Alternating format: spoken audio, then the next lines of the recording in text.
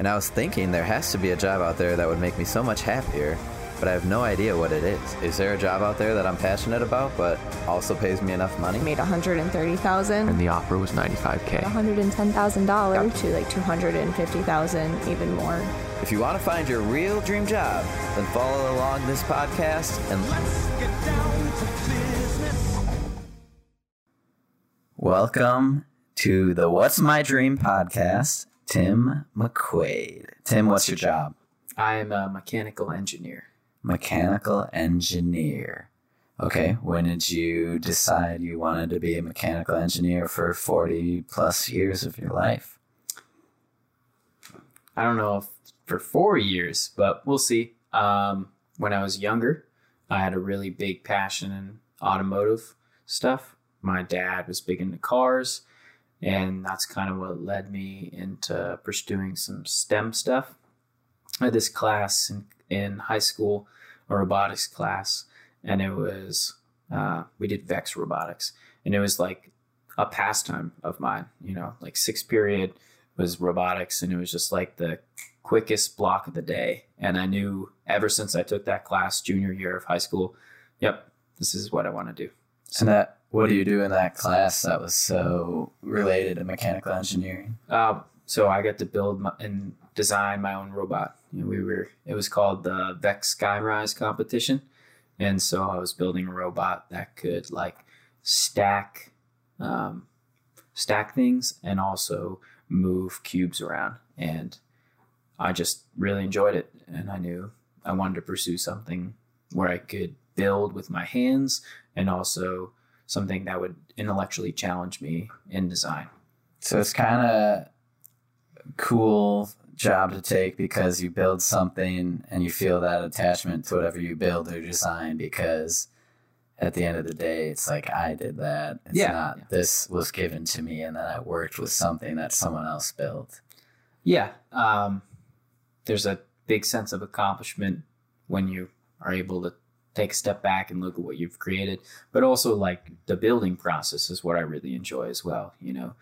Having challenges and overcoming them. There's a lot of them, in that class, fitting within a certain criteria, having a certain reach, or, in my job, like time constraints, cost constraints, material specifications. And so all that stuff is each an individual step is, a challenge and a reward at the end of it, Okay. So you want to be a mechanical engineer. You have to go to undergrad school, typically 4 years. 4 years, yep. Graduate with a mechanical engineering degree. Yep. And then you're good to go? That's the only requirement? Yes and no. There are definitely ways to set yourself apart. Going to a good school can do that. Being in clubs can do that. So like I was really big. I thought I wanted to be in the automotive industry when I was younger. And one thing I pursued initially was the Society of Automotive Engineers, and they've got a couple different challenges they do. Doing that can really set yourself up well, coming out of college for a new or a higher entry-level position in the automotive industry. That really shows them that, yeah, I'm interested, and also I have experience working on stuff like this. There's also, from my school, I don't know about the others, but concentrations you can do. So I knew I wanted to be in design, so I had a design concentration. But if you want to be in more of like a manufacturing role or potentially like a materials role, you can specify what you want to do and take courses on that to help shift your direction in one way. Okay. So did you have something on your resume that stood out? Like, did you build or design something in college? Yeah. What was it? At WPI, Worcester Polytechnic Institute, that's where I went. We have a thing called the MQP, the Major Qualifying Project. It's similar to a senior project. It's the capstone design project for me. And we made it's called... it's a planar array speaker that is the inverse of what most speakers are. So most speakers are They have a solid magnet and a moving voice coil, but we have the opposite of that. We had a moving magnet and a solid coil. And the theory behind that was we could create a smaller speaker, like a subwoofer, because the moving mass the moving mass was the magnet, and that's what would propel the cone. And since it was higher, it would have a lower resonant frequency. So we were trying to make like kind of a compact subwoofer. Okay. So a bunch of gibberish that I don't understand, but what I hear is you're like Iron Man. So you kind of just have all these robots you build, and then the robots build robots for you. Not exactly. No. The real name exactly for that thing, like Iron Man. Yeah. The real name for that was called a moving magnet transducer. So Yeah.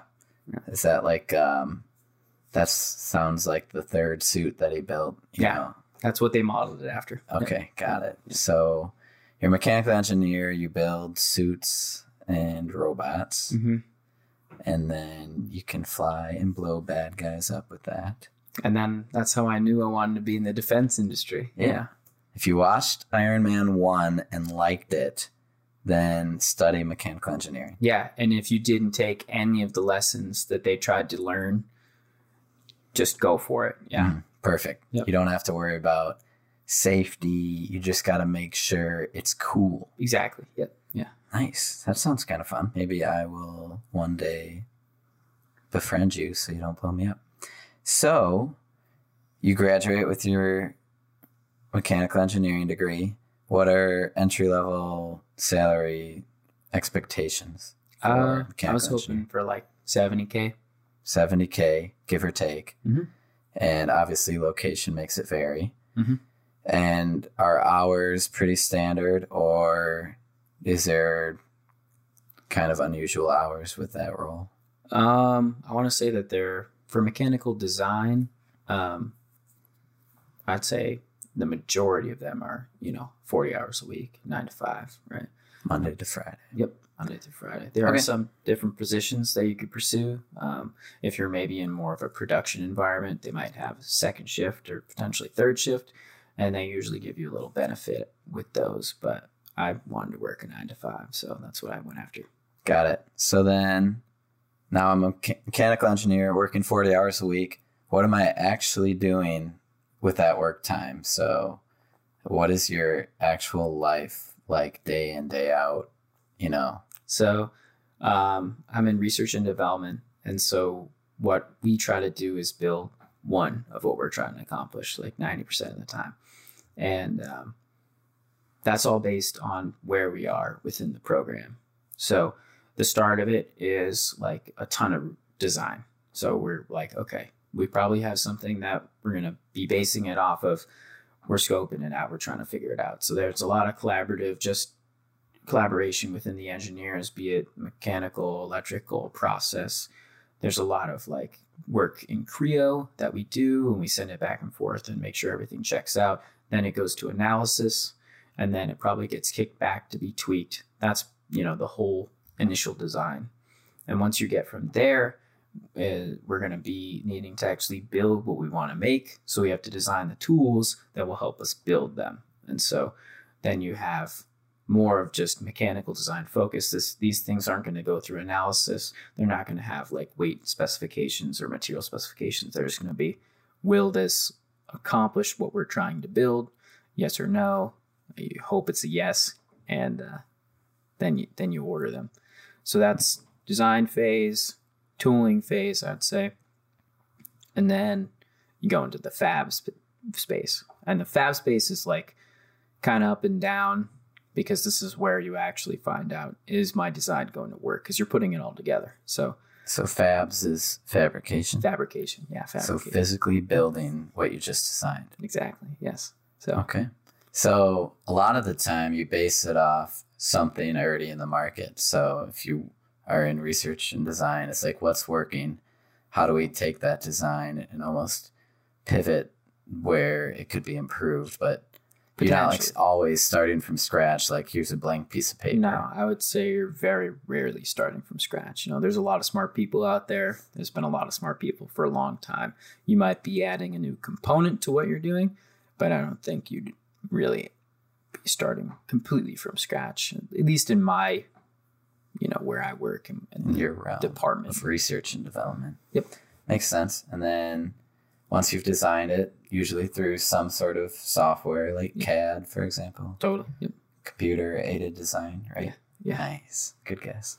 And then I'll physically build the thing. And then what happens?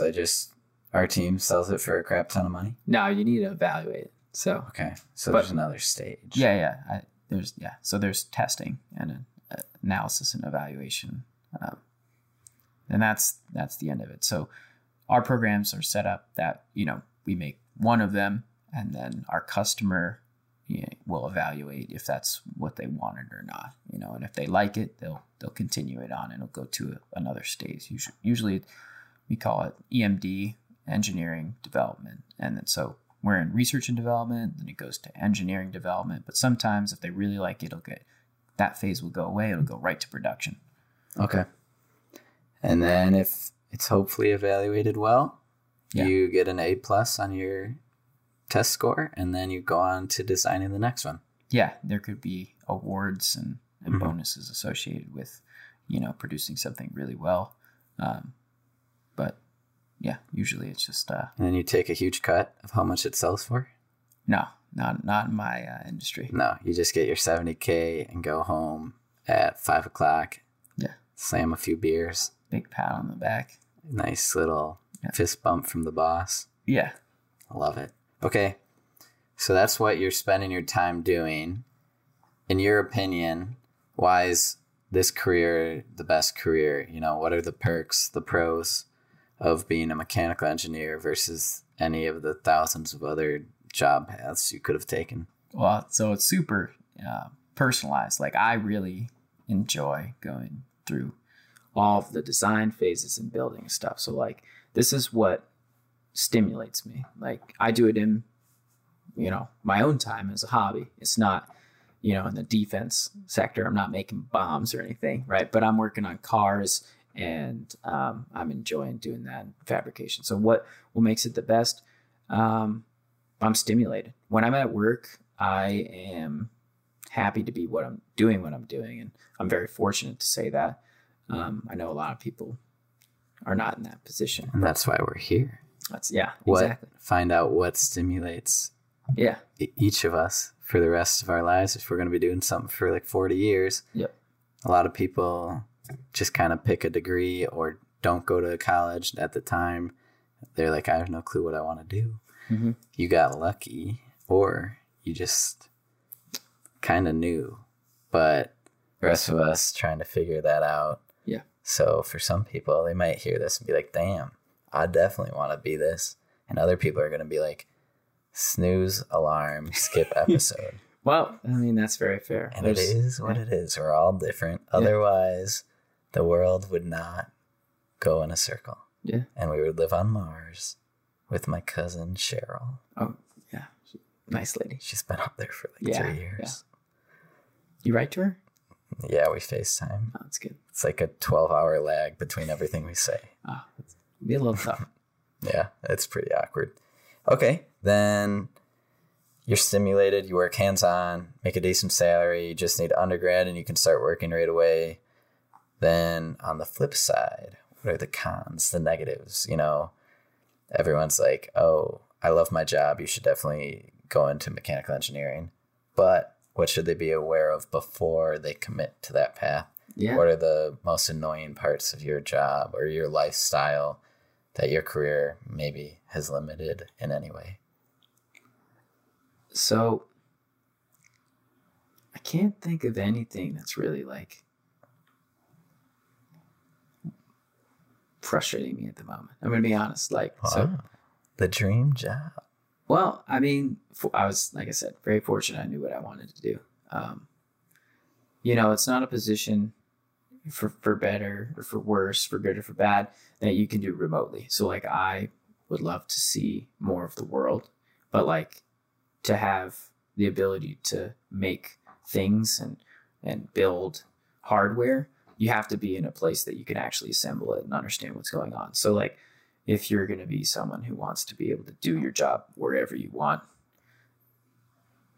some types of mechanical engineering can do that, right? Like you could be completely remote. Maybe you're just doing design and someone else is going to fabricate it, but that's not what I want to do. So like that could be a potential drawback. I mean, it's corporate America. You know, there's a lot of stuff that goes with that. So anything from any other position in corporate America, you know, same goes there.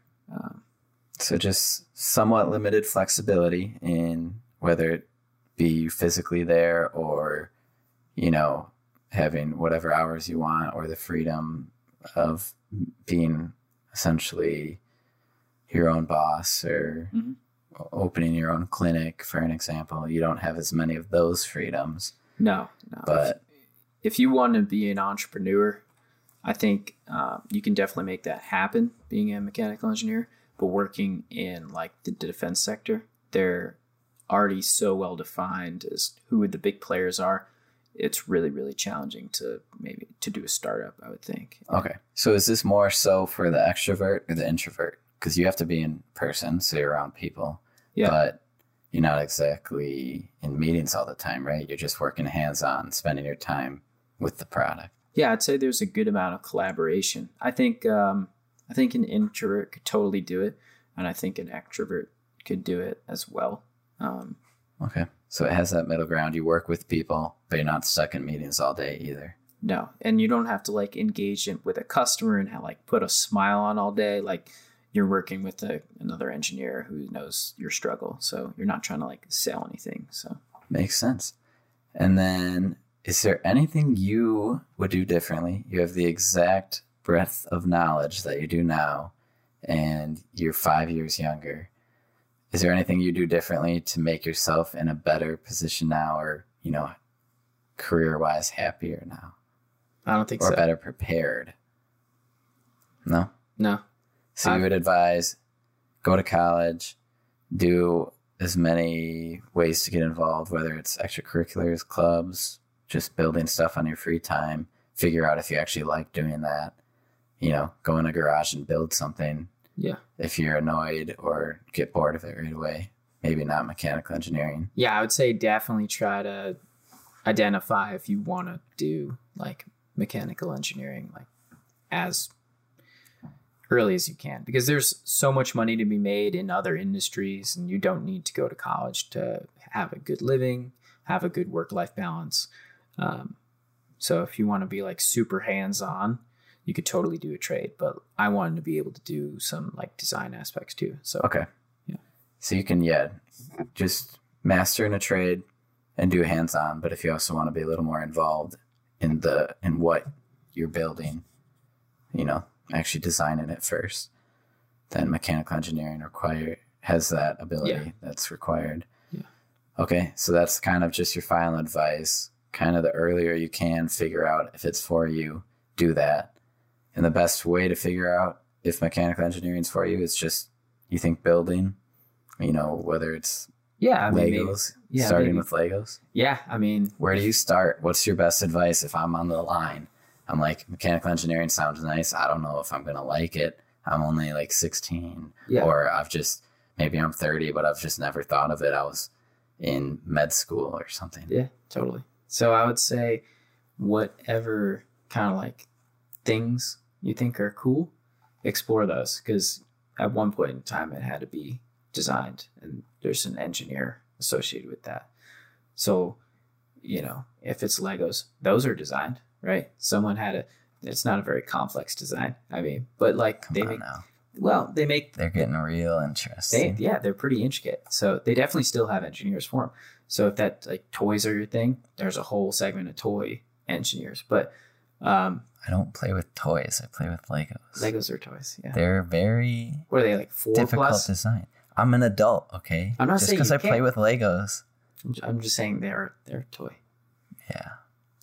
So it's an adult toy that's very tough design. That sounds way weird. Very mastered Very masterful engineers built Legos. Sure. Yeah. So you have to be very educated to play with them. No. They have instructions. And you have to be very good at design to build what you're trying to build from your Lego set. Sure. We'll go with that. Okay. Thank you. And outside of that, if I am that person who's still on the line, I took your advice, but I maybe have another question or two. Am I able to reach out to you in any way? Are you available through LinkedIn or any other measure? Yeah, I'm on LinkedIn. Yeah. What's that at? Is there an at? I don't actually know. I'm Tim McQuade. I think you just search and look me up that way. McQuade. Yeah. ADE. Yep. Search him up. It should say engineer, unless by the time you search him, something has tragically gone wrong in his career, and it will say Lego player. No, not gonna happen. Come on, we could both do it together. There's a lot of money to be had. There's a lot of Legos in the room that we're currently podcasting in. You can't see it, but there's thousands. But they can see you. They're real. Thanks for coming on the podcast. I think you answered some good questions, and that's about it. Well, thank you for having me. Get out of here, sport. All right.